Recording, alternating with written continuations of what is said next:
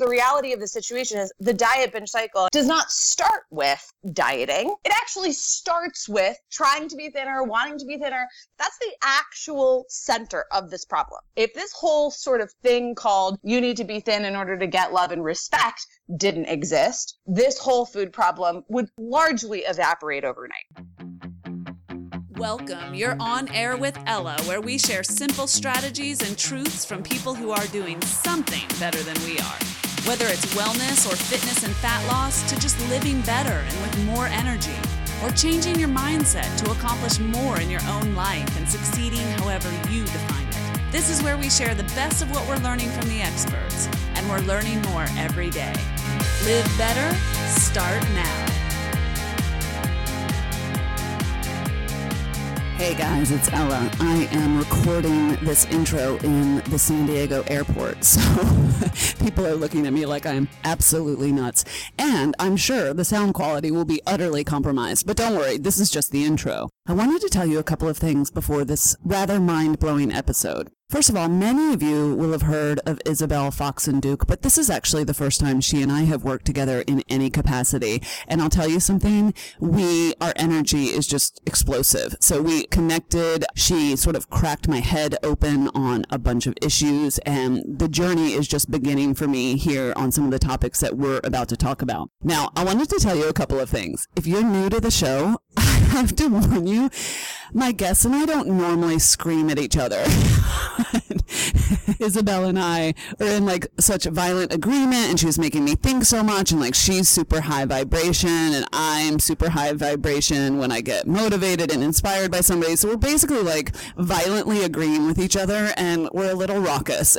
So if you're new to the show, I'm sorry, but it is kind of fun to come along for the ride. Just wanted to let you know also that I was going to bleep out some of the colorful language, and I chose not to. It's just very authentic and it flows in the conversation. So if you have little ones around, pop in some earphones or something, or save this for later, okay? Also, because this is time sensitive, I want to tell you a couple of things. So we go a little long in this interview, and you'll see why. There's just a lot of good content, and I had a hard time even cutting off the conversation because I just didn't want to. But I am going to do more work with Isabel. I am actually going to take her coaching class as a student. Like, that's how inspired and motivated I am. Now, we don't go into detail about that coaching class at all. I am going to do a part 2 to this episode and tell you a lot more about my experience, kind of like I did when I interviewed Dr. John Berardi, which you guys loved, about the perfect diet. I'm going to record a solo episode to follow this one up. So you'll see that from me next. But because this is time sensitive, I did want to draw your attention to something that we talk about at the very, very end, and that you'll find in the show notes. And that is just that if you can connect to Isabel's free 3 video series, free, okay? It's free. But if you can go ahead and sign up for that video series, you'll get 1 video a day for 3 days in a row. And you and I will kind of be speaking the same language and be on the same journey together. Okay. So I'll talk more about the coaching stuff later, but the thing I'm referring to at the end of this episode is just a 3 days worth of free videos. And I'd love for you to download them because Isabel's amazing. And so many of you are struggling with so many of the issues that we talk about in this episode. And I've already watched them, and they're powerful. And I just want to start a new dialogue with you guys, and I just love some of the language that she brings to the table. So that's all there. You know, you can get the show notes by clicking on the show art, like the cover, and it'll sort of flip around and you can see links to the show notes. So it'll be in there, or just go to onairwithella.com and type in this episode number, and you will always find what you need there. Okay? Any questions, email me at contact@onairwithella.com. I love you guys. I can't wait to talk so much more about this. Okay, here we go with Isabel. Hey everyone, you're on air with Ella, and today I'm joined by Isabel Foxen-Duke. And if ever there was a name created for media, Isabel, it was Isabel Foxen-Duke. Thank you. Thanks for having me. Isabel, I want you to tell people who you are and what you do. Well, I help women stop feeling crazy around food. And the reason that I describe it this way is because that's how I felt around food for a really, really long time. And I'll just give a brief description of what that meant. I come from a world of intense dieting, right? I started dieting when I was very, very, very young, like so young that I don't even really have conscious memories before I started dieting. kind of hating my body. I've heard you say it was pre-K, Isabel. Is that true? Yes. I was put on a diet by my pediatrician when I was 3. So my parents were controlling my food. It wasn't like, oh, Isabel had this idea to go on a diet, but my food was being controlled by the time I was 3 because I was a bigger baby. I was high on the baby BMI scale. I always say, I'm like, well, somebody's got to be in the 95th percentile. That's how percentages work. You're like, I'm just really good at what I do. Right. Somebody's got to be in the 95th percentile.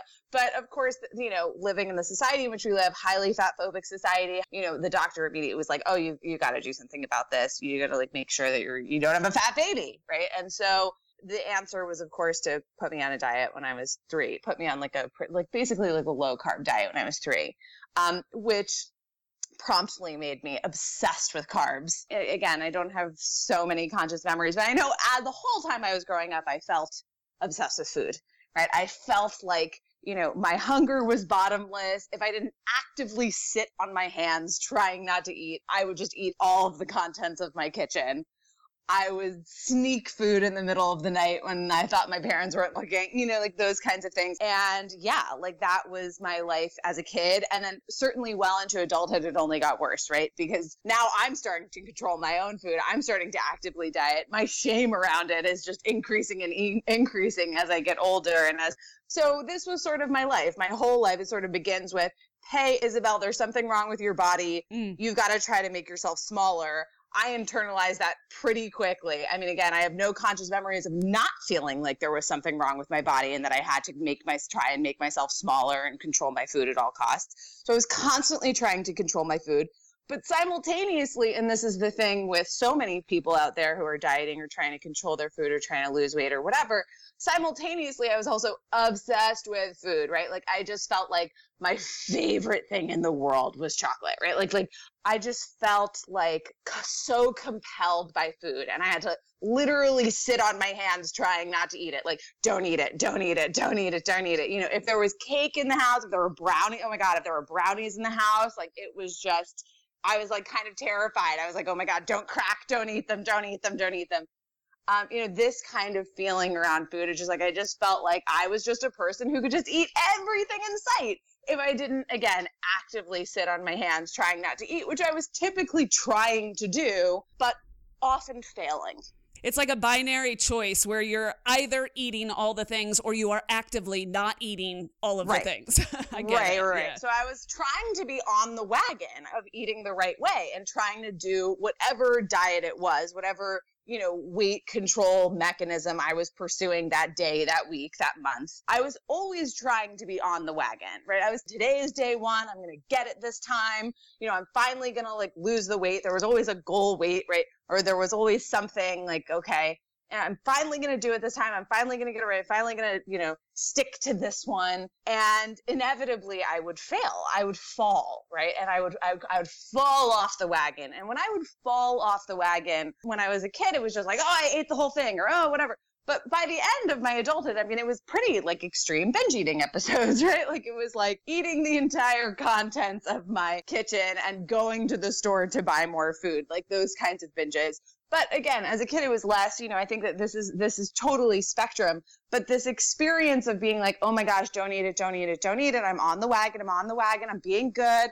Look how strong I am. I'm awesome. I'm going to be so thin and everyone's going to love me, right? And there's always this fantasy attached. When I'm successfully on my diet, I feel awesome. I'm like, yes, I am on my way. And then of course, something would happen, some food would start calling my name, be like, eat me, that's how it felt. And eventually it would be this craving, if you want to use that word. And then eventually it would get me, right? Eventually it would take me down. Inevitably it would take me down. And when it took me down so hard, right? And I would be, again, I've fallen off the wagon. I'm just going to eat everything that isn't nailed down. Of course, there would be well, I might as well just keep going and then just try again tomorrow. Day 1 starts tomorrow. There was a lot of day 1 starts tomorrow. Might as well eat all the things today because tomorrow I'm going to never eat that thing again. Right. And so this is sort of the diet binge cycle, classically defined, right? I think lots of people are experiencing this. Some people are experiencing this in more extremes, meaning higher levels of restriction,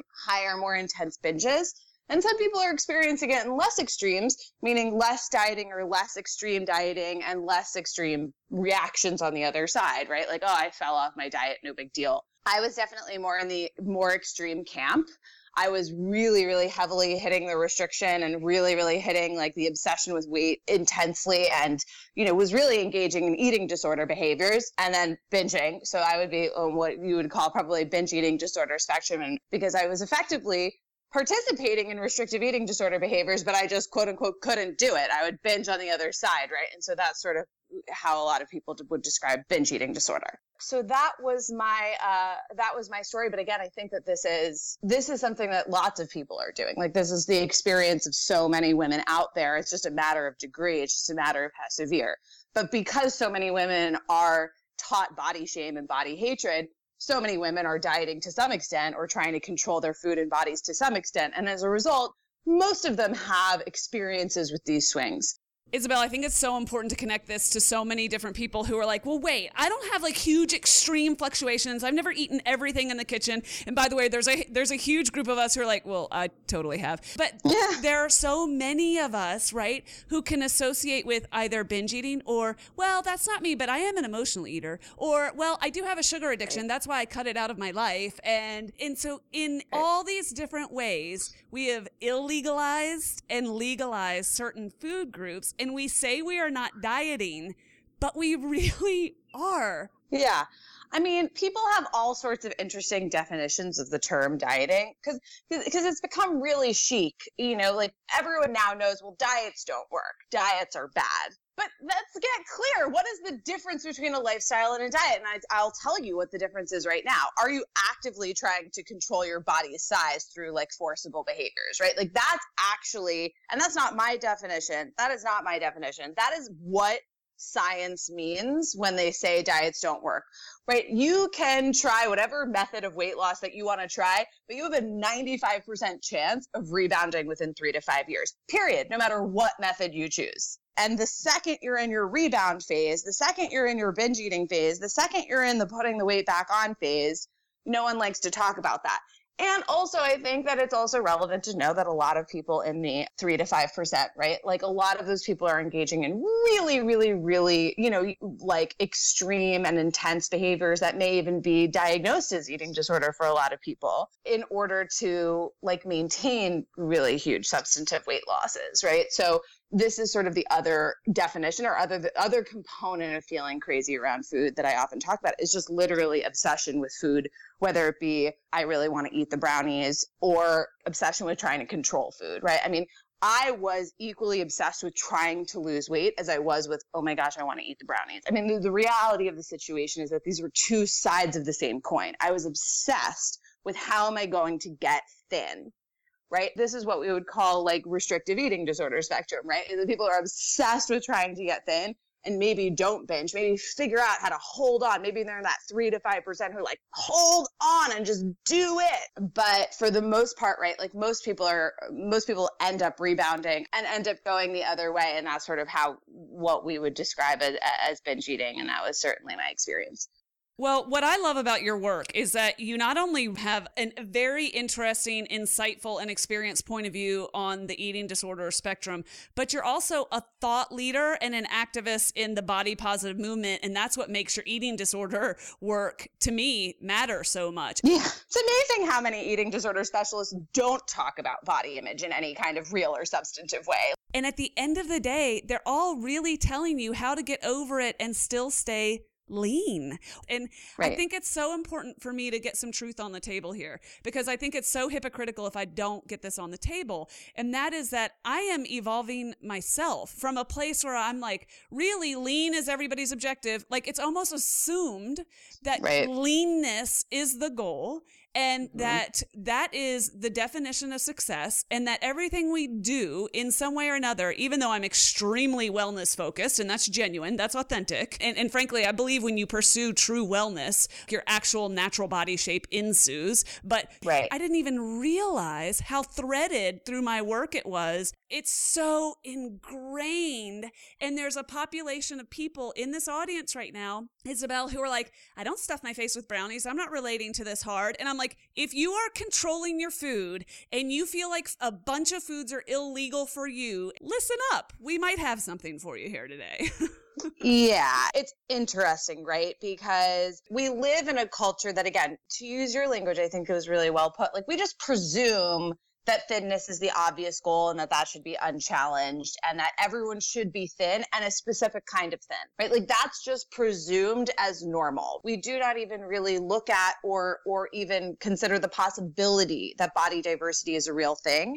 It is just presumed that wherever you are, no matter where you are in your body weight, right? Like, you're just supposed to want to be thinner and that everyone's just supposed to like look like a celebrity on a cover of a magazine who's probably taking like shooting HCG shots. You know, like that's what we presume. It is incredibly unfortunate because the reality of the situation is the diet binge cycle, and I hope that this came across my story, does not start with dieting. It actually starts with wanting to be thinner, right? I mean, like trying to be thinner, wanting to be thinner. The thin as this like value system of like, oh my gosh, I gotta get thinner, I gotta get thinner, I gotta get thinner, I need to lose weight, my body's not good enough, my body. That's where this problem starts. That's the actual center of this problem, right? If that didn't exist, this entire other problem called I feel crazy around food, I feel out of control around food, I'm diet binge cycling, emotional eating is also heavily correlated with dieting, right? All of these things, none of this problem with food. No women would have food issues. Right? These food issues would largely not exist. I won't say entirely, but would largely not exist if we did not have this thin ideal that people were largely obsessed with and felt like my self-esteem depends on my looking a certain way. If I don't look a certain way, I'm not going to be treated well in society. I'm not going to, get the things that I want to get, whatever it is, the relationship, the career success, whatever it is that I'm trying to get through thinness, because we're all trying to get something through thinness, right? Thinness is a status symbol in our society, right?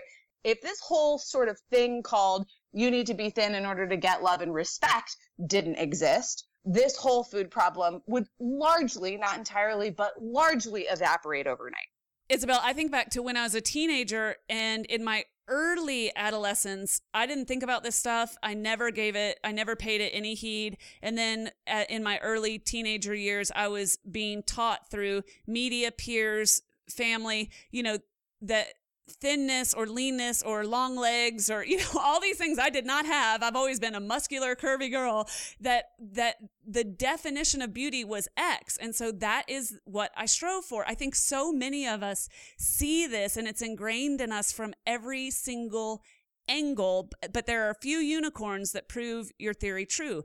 Everyone can probably identify one person in their life who just for whatever reason, like they didn't get this, you know what I mean? Like their family never talked about food or body image, or maybe they didn't have Teen Magazine coming to the house. I don't know. Maybe they didn't turn on cable television and they just eat normally. Like they just treat it like food and they don't have a relationship with it. So, but everyone has like a normal eater that they can think about in their life who doesn't, or maybe you are one. And if so, like, please come over and teach me your ways. But I love how you reverse engineer this. Like so many of us, including me, are like, oh, sugar, or oh, binge eating, or oh, emotional eating. And you're like, let's dial it way, way, way, way back to the root ball of this tree. Like the branches are emotional eating and binge eating and overeating and blah, blah, blah. Right. And the root ball is, I have to look a certain way. I'm not good enough. That is 1000% the root ball of this big old tree.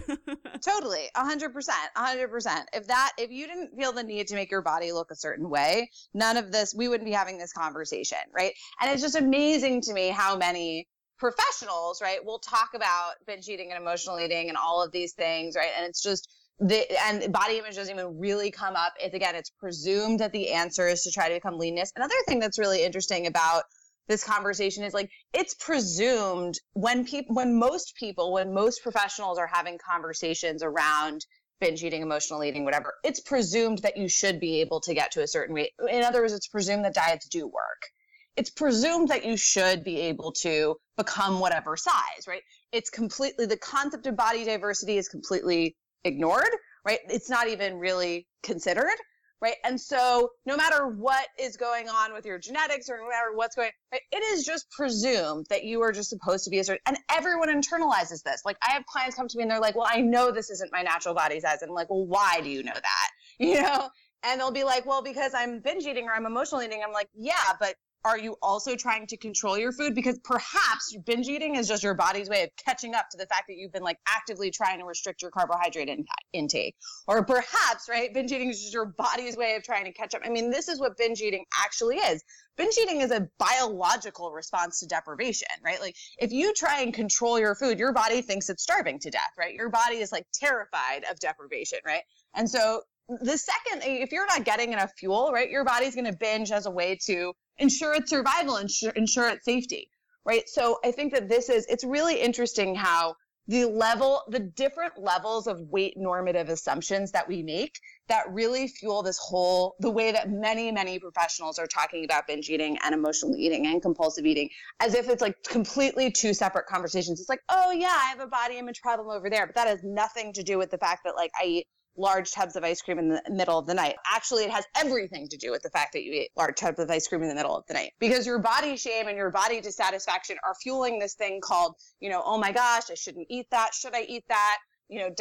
All the sort of diet mentality. And I think that we should probably also talk about diet mentality. It is a wide spectrum, not just of behaviors, but also thoughts and attitudes around food that inevitably affect our behaviors in some of the most subconscious ways, right?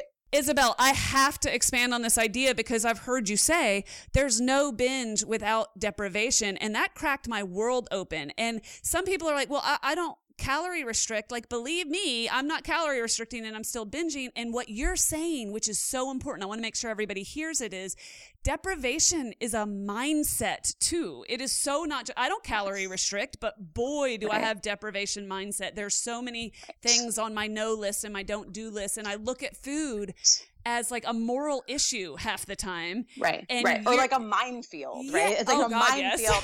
Should I eat it? Should I not eat it? Am I really hungry for that? Like all of those kinds of conversations that we have with ourselves are all a form of diet mentality, which is really your body perceives as a threat of deprivation, right? Diet mentality, it's like puts you into this sort of like state of anxiety around food, right? I think a lot of us, you could experience feeling crazy around food as a form of anxiety around food. Should I eat that? Is that okay? Is that going to like make me like fat and unlovable, right? Like in all of the things that go through our minds, like, oh my God, if I eat that, I'm going to gain weight. And then that will be the end of the world, of course, right? That's what we think in our heads. And all of these things, we perceive food as some sort of threat, as some sort of like minefield that we have to manage. And whenever we're in that state, your body like is experiencing the complete opposite. You're terrified of the fat. Your body is terrified of the deprivation. Your body is terrified of not getting what it needs. And so this sort of biological instinct to try and like hoard food and get it all in right now just goes into overdrive.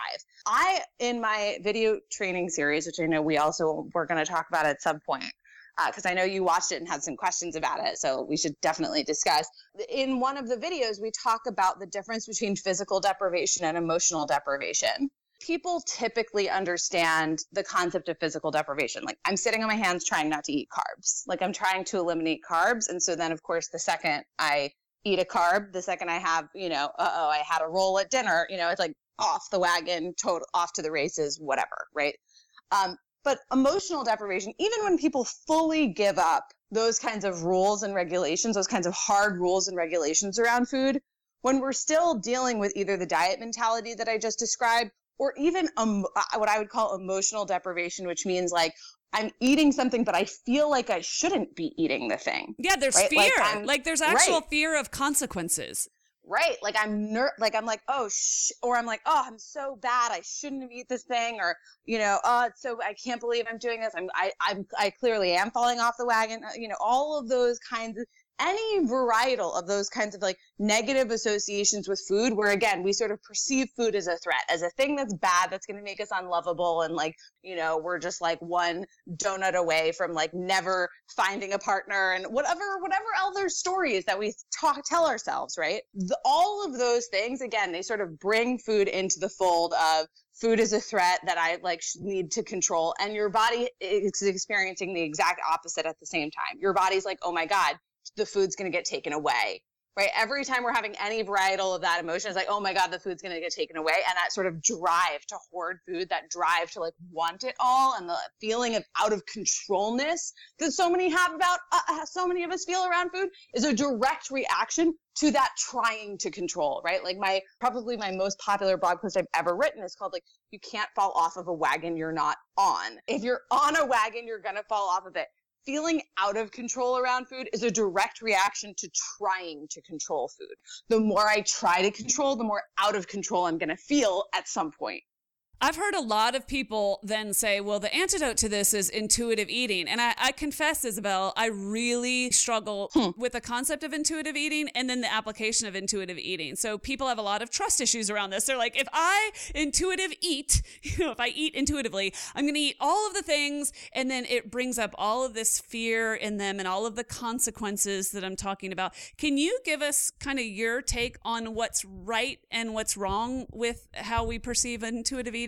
Yeah. So intuitive eating is largely the construct that you can eliminate. There are a lot of great, doctors and nutritionists and awesome people out there who really get, oh yeah, the science is leading us towards understanding that the more we deprive ourselves around food, the more likely binge eating is to occur. Meaning like if I actually go and just try to not eat carbohydrates, I'm probably going to end up binging on carbohydrates at some point for purely biological reasons, right? And so a lot of nutritionists are getting the joke on this. Like it's not brain science, right? It actually makes sense. We're human mammals. We have biological instincts around food. Like we're not actually designed to like cut out entire food groups. We can't like forcibly starve ourselves very well, right? Most of the time our biological instincts will kick up and kick into gear. So a lot of nutritionists are on this tip. They get that. Like that much they kind of are like, okay, yeah, no, that's clear. Like if I physically try to deprive myself of stuff, the binge eating is more likely to happen. And that's a big popular argument that comes up in the whole diets don't work conversation. Okay, so what does that actually mean? What that actually means is you can't starve yourself or you can't deprive yourself of your body's physiological needs without rebound, probably, right? It's very, very, very hard to do. And if you're doing it successfully, you're probably in restrictive eating disorder land, right? By definition, you're depriving your body of what it needs. That is not healthy. The answer becomes, okay, so first things first, if we're going to treat this, we need to make sure that people are getting what their bodies physically need. We need to actually help people tune into their actual physical hunger signals and make sure that they are eating when they are hungry. Part of intuitive eating is instead of being like, oh, is it 3:00? Am I allowed to eat lunch? Mm-hmm. Be like, hey, am I hungry? Am I physically hungry? Do I actually physically need food? I'm no longer going to take directions about when or what I should eat from Dr. Oz. I'm going to actually start taking direction from when or what I should be eating based on how my body actually physically feels. Am I hungry? Am I full? Does my body actually physically need nourishment? And the only actual way to know that is to actually like tune in and listen to yourself. No one's going to be able to tell you really when you're hungry and when you're full and when you should be eating and when you shouldn't. Again, some exceptions specifically for people who are recovering from restrictive eating disorders. In those cases, your hunger signals, if you've been depriving yourself for a really, really, really long time, your hunger signals actually do get shot out after like a long period of starvation and being like underweight. And so in those instances, people actually do often need to be put on sort of medically prescribed meal plans to kind of come back. So there are some exceptions. For your average normal eater, the only, in my opinion, the baseline for intuitive eating is just like switching from taking directions about what to eat from like a page out of Self magazine and switching to, okay, am I actually hungry? What am I actually for? Which are difficult skills to develop, right? And does take some time. You're like learning a language. You're learning how your body talks to you. It's a lot more messy and challenging, and there's not exactly a right or wrong way. Basically, by definition, is a gray area, is a spectrum thing, rather than what dieters mostly love to do, which is just go back and be like, tell me exactly what to do. Just tell me what to eat. Like, just tell me exactly what to do and I'll do it. That's how dieters operate. Of course, that's a very short-sighted way of operating, because the reality of the situation is if I tell you what to eat, you're just going to rebound in like a month, 3 months, a year, whenever it is. But this intuitive eating thing, while it's challenging in the beginning, actually is theoretically physically sustainable, because that's how your body was designed. You're designed to eat when you're hungry, and you're designed to pretty much give or take stop when you're full-ish. That's how most animals, and again, we are human animals, know how to eat. Okay, so that's the beginning. That's just the theory of what intuitive eating is. Now, here are some problems. Here are some common problems that people come up against when they're trying to employ intuitive eating.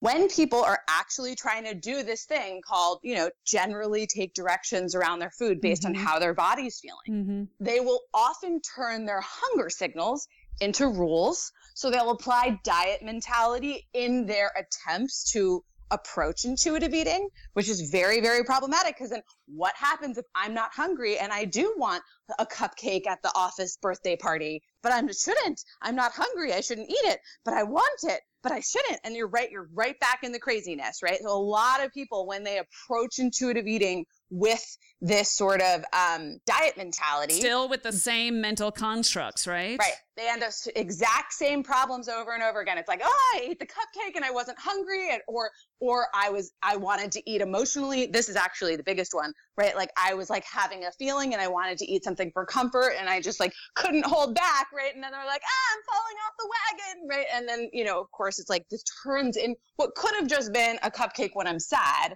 turns into like a giant diet mentality reactive binge, right? Like this giant reaction to the fact that I've now fallen off the wagon, and this whole sort of like mental story about how I'm off the wagon now and I suck, right? And so I always say, the line between emotional eating and binge eating in my book, right? And I have a very different definition from the DSM, because I think the DSM's definitions of binge eating are incredibly problematic. What's DSM mean? Oh, Diagnostic Statistical Manual. Oh, obviously. Yeah. Is that just like the canon, the generally accepted canon? Is that what that means, basically? It's exactly. Okay. It has the definitions of like mental health diagnoses. So, for example, there's like a definition of binge eating disorder in the DSM. Okay, gotcha. I mean, you can read the DSM, but like there's a lot of problematic things about it. And I would say, like, I'll just stay in my lane and I'll just speak for binge eating. Most people, whether it's the DSM or like most people, I would say, I ask people, my clients, what's the definition between binge eating and emotional eating? And they'll say things like, it's like emotional eating so fast that I can't stop, or like it's emotional eating that's mainly, I would say often actually the biggest difference for people is it's emotional eating a lot. Like it's emotional eating so much that like it hurts, or like it's emotional eating like large quantities. People love to define binge eating by like volume of food, right? Like if I'm like have a craving but I only have a cupcake, it's emotional eating. But if I have a craving and I eat 10 cupcakes, it's now a binge. I mean, actually that sort of resonates with me, because sometimes you eat something sugary and starchy because you just want that comfort food. And frankly, I don't think there's anything wrong with that. And then sometimes, you eat the entire sheet cake, and that feels different to me. Right. And so here's the thing. That's how most people define binge eating, right? Because they're like, okay, I've now crossed a line of not okay, right? Like I've now crossed a line of like, I can rationalize that 1 cupcake is normal, but I cannot rationalize that 5 cupcakes is normal. I cannot rationalize that 10 cupcakes is normal. Like now we've crossed the line. It's not okay, right? And that's how most people, it sounds like yourself included, right? Like have a definition of binge eating that's actually heavily embedded in diet mentality and diet culture, meaning it is defined by what we think is okay and what we think is not okay, which, while very normal, and that's how most people like think about it in their heads, is not actually useful for treatment. That's so important. Wait, I need to underline what you said. That's great, Ella. That may or may not be true for you. That may or may not be how you feel, but it's not relevant. It's not relevant for treatment. Exactly. Yes, this is huge. Not useful. Right. Exactly. And what's interesting is that I'm going to give you a new definition that actually really will help you understand all of the things that we just talked about that were going through your brain. Right. So binge eating, right? The way that I like to define these terms that I just think is most useful, right? Like we're not talking about the DSM. I just think this is just most useful in like how we approach these topics, right? Binge eating is a reaction. Well, I'll start with emotional eating. Emotional eating is I'm bored, I want a cupcake, right? I'm sad, I want to eat something. It's just straight up eating in reaction to feelings, eating for comfort, eating for soothing, eating as a coping mechanism, basically. And theoretically, if we lived in a, weight neutral land where people like weren't so obsessed with food all the time and so obsessed with like trying to control their weight all the time, probably no one would care. Like, this term emotional eating didn't really appear. I think I've mentioned this now. This is my second time mentioning this. Didn't really appear in the lexicon until like the 1960s or something, right? Like, I imagine people have been eating outside of the context of fuel or outside of the context of hunger and fullness for thousands of years. But like, now we have a word for it because it's so problematic and we need to problematize it, right? And this is all sort of a product of diet culture. So emotional eating, if you were taking it out of the context of diet culture and diet mentality is this big, like, ooh, bad wolf, I shouldn't be doing this, right? That's all it is. It's just using food for comfort. Just like I might watch television for comfort. I might I might do any number of things for comfort. Again, you could talk about the harm of different coping mechanisms outside of the context of diet culture and outside of this obsession with thinness. Emotional eating is just not that big of a deal. People blow it way out of proportion because we're so obsessed with size. That's the only reason people really care about emotional eating. Now, binge eating, I'll give it a different definition, right? Binge eating is eating we do in reaction to dieting. It is a reaction to feeling deprived, right? And I think that we've given some really good definitions of binge eating today, so I'm not going to go into too much deeper, but I often will just eliminate the term binge eating entirely and I'll just call it reactionary eating, just so that people are not confused, right? It's like, just eliminate the term binge eating from your life and just start to get clear. Is this emotional eating or is this reactionary eating? Meaning, oh, I love that. Yeah, meaning I am eating in reaction to feeling like it's going to get taken away tomorrow. Like, might as well eat the whole pan now, and then tomorrow I promise I won't ever eat brownies again. The fact that this is something you shouldn't be doing or that you're going to try not to do tomorrow, or the fact that it's, something that you haven't allowed yourself to eat for so long, like, oh my gosh, I haven't had a piece of bread in 3 months. I'm going to just go ape wild on this bread, right? Like, if it has a relationship with the deprivation, right? It's eating that exists in proportion or in relationship to the fact that you are having either plans of dieting in the future or have deprived in the past or whatever. It's a reaction in some capacity to deprivation. And I think anyone who's ever dieted has experienced this to some extent. And that's very different than just, I'm sad, I want a cupcake. Now, I will say, for a lot of people, these things overlap, right? Because a lot of times the reasons that people fall off their wagons is because they're like, oh, I want that thing, right? And for emotional reasons or physical reasons, but let's just say it's emotional reasons, right? If you're like sad and you're like, oh, I just want some comfort, and maybe you've been dieting even, and you're just like, just get me the ice cream, right? That is sort of a combination, right? These things can coexist. It can be emotional eating and reactionary eating, which is why I think so many people are confused about the difference between these two things, because obviously these two motivations can be commingled. However, right, I think what's interesting is like the difference, the line, like where does emotional eating end and where does binge eating begin? Maybe it's a little bit too simplistic to separate them in those terms, but the line is like, where does the diet mentality start? Like, where am I reacting? Like, just understanding like the two things that are motivating this behavior, right? Like, where is the diet mentality happening? Where am I actually having like a thought that's like shaming myself for eating this, or I shouldn't be doing this? Where is the diet mentality happening? And where is this just me like soothing and coping for comfort? Emotional eating is going to happen. Emotional eating, again, I don't think is that big of a deal, but that reactionary eating is actually optional, because it's optional to try and constantly be restricting your food, and it's optional to be shaming yourself about what you're eating. It's optional to participate in diet culture and diet mentality. So while emotional eating might not be optional, right, and emotional eating is probably just going to be like a part of a lot of people's lives, especially post-dieting, because one of the symptoms of dieting also is that we're more, we find food more comforting, right? We're more prone to moving towards food when we're under emotional duress. There's been a lot of research around this, especially in the book Health at Every Size. You're saying that when you have a dieting mentality, it actually makes food more of a reward for you, whereas if you're a quote normal eater, you just don't look at it that way nearly as often. You're saying statistically speaking. Statistically, yeah. Like, so there's basically, there's two things going on. There's sort of the reaction, oh my gosh, I'm eating the thing, in reaction to diet mentality. Oh, I'm eating this thing now, and then tomorrow I won't eat it again. There's that reactionary eating. And there's emotional eating, which is, I'm sad, I want a cupcake.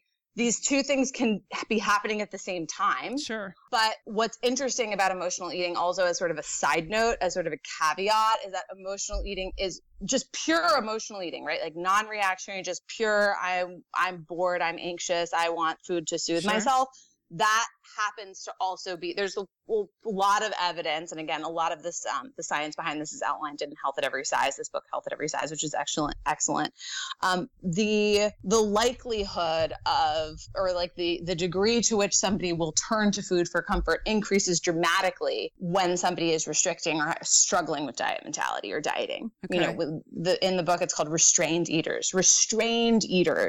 Right. So I think in my mind, I have this vision of someone sitting on their hands trying not to eat. Restrained eaters are substantively more likely to want food when under emotional duress. Well, and I want to flag that a lot of restrained eaters are people like me who are totally healthy, I'm athletic, blah, blah, blah. And I'm a restrained eater, not because I restrict my calories at all or my volume at all, but because I restrict what feels legal to me and it makes me crazy. And then it ends up in some sort of falling off the wagon. So I want to open up that definition. Yeah. Restrained could be anything from, I mean, it's again, it goes back to that sort of anxiety around food, that feeling like food is a minefield that I have to manage. Absolutely. Right? This feeling of like, should I eat that? Maybe not. Better not. Is that too much? Right? Like that feeling of like food is a minefield that I have to manage. Yeah. And we want to eat without having feelings. Like, why do we even have to have feelings?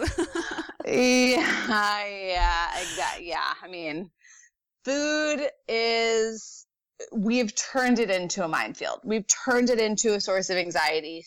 Like, I would say not we, I'd actually say probably like a system bigger than us has made food a minefield for us by making us feel like our size determines our worth. And that particularly as women, this is something that increasingly affects men as well in larger and larger numbers, but I'll just speak to women for a moment because that's my primary audience. You know, especially for women, like you said, like you were trained into thinking not only that to be beautiful is to be thin, but that to be beautiful is the thing that matters most in your life. Right, that it even matters at all.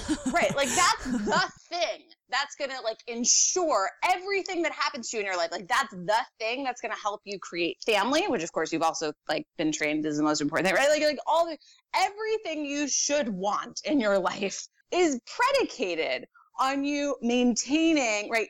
Acquiring and maintaining a specific kind of body, which is impossible for most people to actually get, right? And I know that there's also going to be people out there who are like, no, but like, I'm actually just want to just be a quote normal size. Like I'm X size, I'm way too big. And I just want to quote be a normal size, right? And again, it's like, we have to just we have to start also thinking about body diversity, right? And understanding it's a lot of the same psychological, it's equally as fruitless, right? Like dieting doesn't work no matter what size you are. I mean, I could go into a whole conversation around how like people love to do body positivity with weight limits. And it's really, really problematic because, you know, like dieting does not, it's not, everything I'm saying applies to you irrespective of what size you are. Yeah. So Isabel, I have a question here. Let me ask you this question because this is a tough question for me. It's actually a tough question in my work, but here's the deal.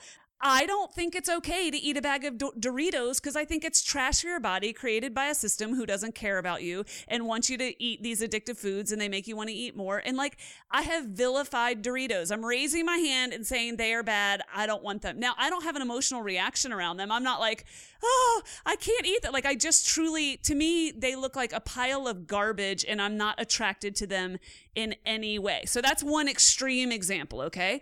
But somewhere in the middle is like this territory where I'm like, well, hold on, how do I align a genuine desire to eat good food that aren't, you know, foods that aren't laden with a bunch of stuff that industry has put in them to make them cheap and tasty? And how do I align that with the need to stop obsessing over food and legalizing food? And like, because I truly passionately detest what is being done to our food supply, but I totally recognize that this very quickly becomes a lever in my diet mentality or my deprivation mentality or my eating clean mentality. I get it. Like, where's the line? How do you deal with it, Isabel? Well, so there's a few things. So number one is like, no one is holding a gun to your head saying you have to eat Doritos. Right? Like, do you know what I mean? I think that this is like one of the biggest myths about the non-diet approach or body positivity. Cupcakes is like, every day. Right. It's like, right? Like, no, if you don't want to eat Doritos, don't eat Doritos. There's all sorts of things that I just don't want to eat, so I just don't eat them. Yeah. The issue is am I eating the things that I actually do want to eat? Right. Or am I eating something because I should or I shouldn't? And are my choices, and how are my choices being affected by diet mentality rather than what my actual true desires are? Ooh, it's tough.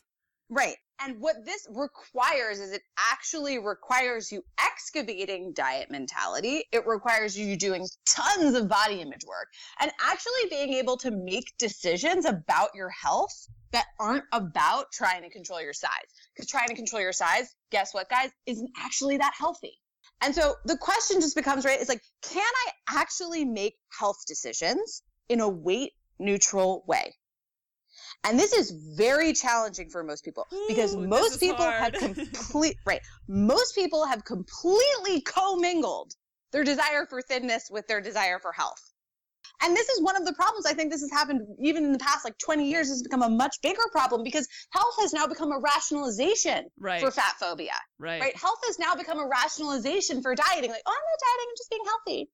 Right. And it's like, actually, the shit that you're doing, like whatever, like, you know, restricting yourself until you're so hungry that you like binge in the middle of the night or whatever, not healthy, right?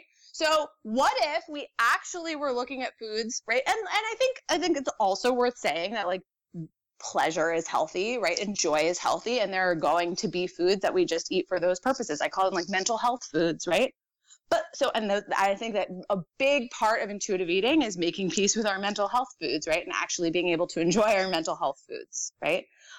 However, there is absolutely a something to be said for pursuing health, right? Like there's all sorts of foods, right? Or all sorts of, you know, it's not so much like specific foods, but like I'll say like balancing my blood sugar is a perfect example of something that's like important to me. It makes me feel good. Like I want to do it. And this is also part of intuitive eating, right? Like I listen to my body and I hear what my body has to say. When I'm balancing my blood sugar, making sure that I'm getting like protein at most meals, I just feel better, right? My blood sugar is like less crashy and up and down. My energy is more stable. I feel better. That's a legitimate desire of mine. That is a want. That is a true weight neutral desire. I'm not doing it because I think it's going to make me thinner. I'm not doing it because I'm trying to control my body size. That's an actual real desire based on how I want to feel physically. Has nothing to do with me trying to control my body size or trying to control the way I appear to society. This is the deal, right? And so this is why I already mentioned this book, Health at Every Size. We can still have a conversation around health, but let's just talk about for the sake. Let's just say we're keeping health on the table because for a lot of people, that will be an actual, true, authentic desire. My true, authentic desire is to feel physically well, right? Like my true, authentic desire is to like actually be able to get through my work day because I'm not having sugar crashes all afternoon. And so if that's an authentic desire, there is nothing wrong with that in the context of body positivity. That's awesome. That's actually much more likely to happen if I'm not dieting. I'm actually much more likely to be able to sustainably take care of my body if I'm not dieting, if I let go of trying to control my size and actually just focus on taking care of my body the way it is right now. Most of us are not actually taking care of our bodies. Most of us are just trying to control our bodies and like make them like look a certain way. Yeah, we're trying to change it. Under lots of different names, we're trying to change it. Right. And I think, you know, it gets complicated because again, these things become commingled. Yeah. Right. So you could have a real value towards health and be like, no, Isabel, I swear to God, it really is like a value towards health. And that's why I'm making this choice. But the question is that value towards health being sort of tainted by this underlying desire to try to control your size? Yeah, it is. Right. Yeah. Because if it is being tainted, that's going to spur on binge eating, right? It actually becomes a deterrent to your health. This is so important. And I'll be honest with you. I want to see more people like me talking about this because I'm an athlete. I compete in triathlon. Right. It's important to me. I can't sit around and eat donuts and I don't want to. So that's a real value of mine.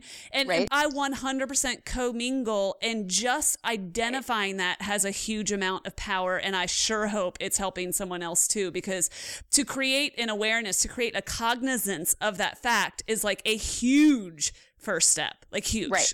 Huge. And now dismantling this means, okay, my job now is to excavate the diet mentality and pursue, to use like trendy language, pursue health at every size.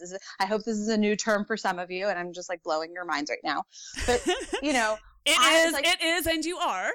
Right. Like I would say health, it's like, you know, the two books that I recommend are like, okay, like intuitive eating, sort of like phase 1, health at every size is like phase 2. There's more phases even beyond that, but like health at every size is as canonical, like it's as important, it's as critical to the literature in this conversation as intuitive eating, possibly even more so.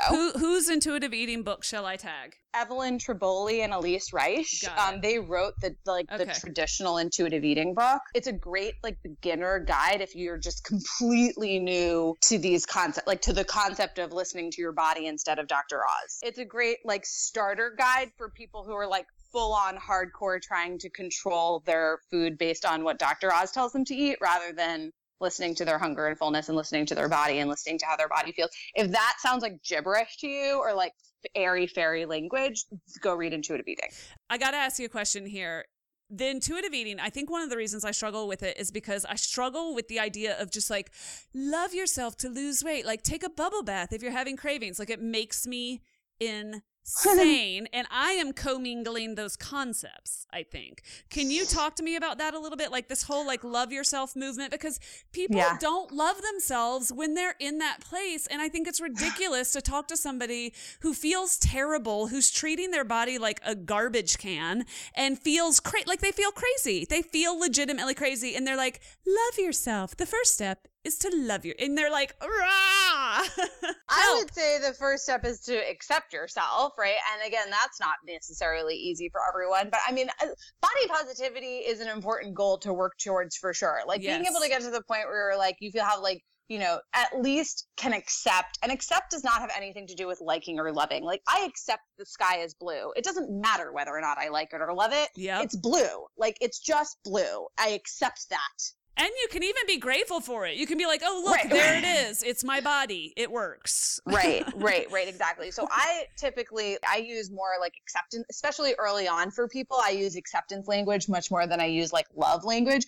Love is an interesting word, right? It means different things for different people. Like how are we using that word? Are we using that term to mean I like the way my body looks, which is actually a pretty superficial definition of the word love. Good point, Isabel. That's a really good point. Or are we using it to mean like, love yourself the way you would love your child and actually take care of your body? This is the human being that actually beats your heart for you. Like, do you get that? We can also talk about acceptance. I talk about acceptance language a lot, right? But those things are important to actually start working towards and actually thinking about meditating on. The problem is that no one's having really honest conversations about what that means. No one's having the conversation that we're having right now about like, what does that actually even look like? People I think people immediately assume it just means, oh, I'm just like really happy with the way I look because that's the only thing I've ever been trained to think about when it comes to my body. It's like we walk by the mirror and we're like, I'm amazing. Which, by the way, I do believe you should do that. I'm just saying it's a really hard leap for people who are in a binge deprivation cycle to be like, grab that ass and tell it that you love it. I think that's a hard leap. Yeah. It's a way later stage situation. And there are people who will struggle with that phase for the rest of their lives. Whereas like right now we're just talking about like acceptance. That's fair. And we're talking about, and even that's hard for people obviously, but like, let's just make that goalpost number 1. Number 2, if you want to have conversations around love, let's actually have conversations about what that means, right? Love as a verb, as like a act of service towards your body. Those kinds of definitions are much more useful than like, I look great, which is, in my opinion, not even the point of this work at all, really. Again, if you want to get there, if you want to work towards that, I think that that's very possible. And I talk about strategies for getting there, and I've done a lot of that work myself. But that's like very superficial level. And like also like, it's just not even relevant to people. Most of the people who are probably listening to this, that conversation is like, if you're really struggling with food right now, that conversation is like kind of far off. Okay. And that's the problem with like the internet, is that you're looking at somebody else's chapter 37 and you're at the preface. Right. Okay. Okay. And a lot of people on the internet are full of shit. Like, do you know what I mean? That. A lot of people, right? Like they're lying to themselves. They're not actually having honest conversations about what they're dealing with either, right? So anyway, but this is a side note.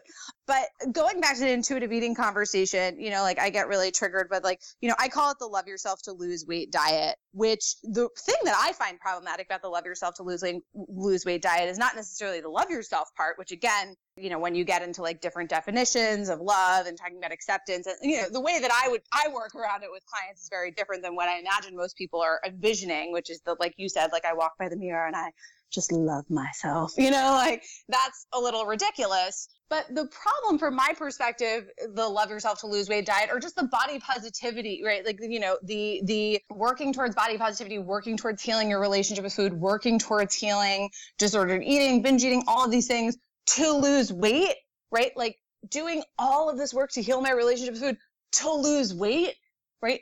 It's like, whoa, have you missed the point? Mm.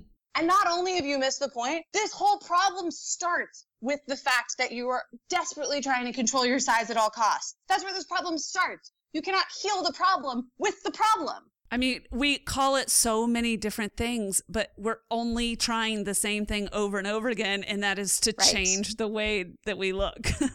Right. It's like, exactly. It's like, it's just become so normative. It just becomes so presumed, so assumed, right? That thinness obviously should be a thing that I should want and be able to get, however I may define it for myself, right? Whatever, I should be able to get it. I should be able to, and of course I want that. And it's just completely unquestioned, right? And this is incredibly problematic because what people don't realize is like, everyone's like so many people, I think specifically for binge eaters, like specifically and especially for people who identify as binge eaters, emotional eaters. I hate the word food addiction, but if you identify with that, I'm going to put you in this category. All of these people who are identifying with those terms, they're all just, it's like this whole thing is like, I want to heal this so that I can lose weight. Meanwhile, it's like, well, do you realize that your desperate attempts at trying to lose weight are what is literally fueling this entire cycle? You cannot heal this and be constantly trying to lose weight. You cannot. It's impossible. It's like two things that just don't fit. Isabel, everyone's going to be saying, why do you hate the term food addiction? Tell me really fast. Okay. There are a few reasons. And again, this is a really, really long conversation because for a lot of people, I'd have to get into like why a lot of the science around this is bullshit. Like basically, I'll just put out there that a lot of the science around quote unquote physical addiction, this came up briefly with the whole Doritos confrontation, right? Kind of moved over it, right? Is really blown out of proportion. Almost to the point where I think a lot of it is just entirely bullshit. In certain studies, yes, there are foods that are going to be like engineered to be more pleasurable, right? And give us more pleasurable and thus more like dopamine in our brain or whatever, right? Like if I'm like eating something sweet and fatty, like I am biologically programmed to find that super pleasurable. Of course. But pleasure is actually a natural thing that we're supposed to experience. Every time you hear beautiful music that you love, you get a dope rush. Are you a music addict? So what do you say to people then that come to you and they say, well, I'd be okay, but I have a sugar addiction. Like that's my big thing is I have a sugar addiction. What do you say to them? I would say, let's talk about what that means in your actual lived experience when you just stop using trendy language. What does that actually mean in your lived experience? And 9 times out of 10, actually I would say 10 times out of 10, they'll be like, I feel out of control around food. That's what people actually means when they say that they are addicted to food is like, if I eat that thing, I can't stop. I feel out of control. When I eat the thing, I can't stop. I feel out of control. And then the second question I ask them is, have you ever tried to restrict that food? And they always say yes. Okay, for the people right now who just are like, you guys just blew my world up a little bit. You challenged the way I think. And I don't care if you guys agree or disagree. We just want to start a conversation around this and get you thinking, because this is so not the last time we'll be talking about this. Where do they start? They're like, okay, so now what? Okay. So if you are just like even like moderately curious about what the hell I do, start with my like introduction series, like my like entree into my world. Like if you just are like curious about my world, start with my video training series, which I think you're going to put a link to somewhere. Absolutely. It's solidly free. I watched it. That's why I called Isabel. Yes. Right. Right. You watch the video training series and you're like, we need to discuss. Correct. So the video training series is like the intro to the work, and it's like where everyone starts. Like that's sort of, it's required if you wanted to ever like take any of my like programs. I'm like, you have to go through the video training. So you just go, the video training series is like, okay, what are we talking about? From there, I think that there are, you'll be opened up to my world. You'll obviously have opportunities to like hear and read and see all sorts of stuff. Again, my world is elaborate, and there is a lot to learn. There is a lot of bullshit to undo, a lot of diet mentality, a lot of body shame to undo. This is a huge, huge, huge, huge deal for most women who are struggling with this issue.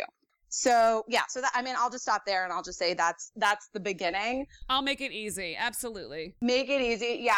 From there, you'll also get just sent to my regular blog. Like once you're in the video training series, you'll kind of get access to everything. But yeah, I would start with my video training series, link below. All right. We're going to do that. And Isabel, I believe so much in the work that you're doing. I'm going to share a lot more of your work. I'll talk more about that. I'm going to do a little follow-up to this show on my own and get people some more details here. But you guys, this is a conversation for those of you who are resonating right now. This is not over, and there's a lot more to talk about here. Isabel, you're amazing. Thank you. Thank you. All right, Isabel, keep rocking it, and I'll talk to you soon. Bye. Okay, everyone, I hope you enjoyed today's show and got something out of it that you can use. If you did and you want to learn more, just go to onairwithella.com, where I put up links to all of the good stuff that we talked about today and more information about our guests and all the good stuff that you did not need to write down today because I got you covered.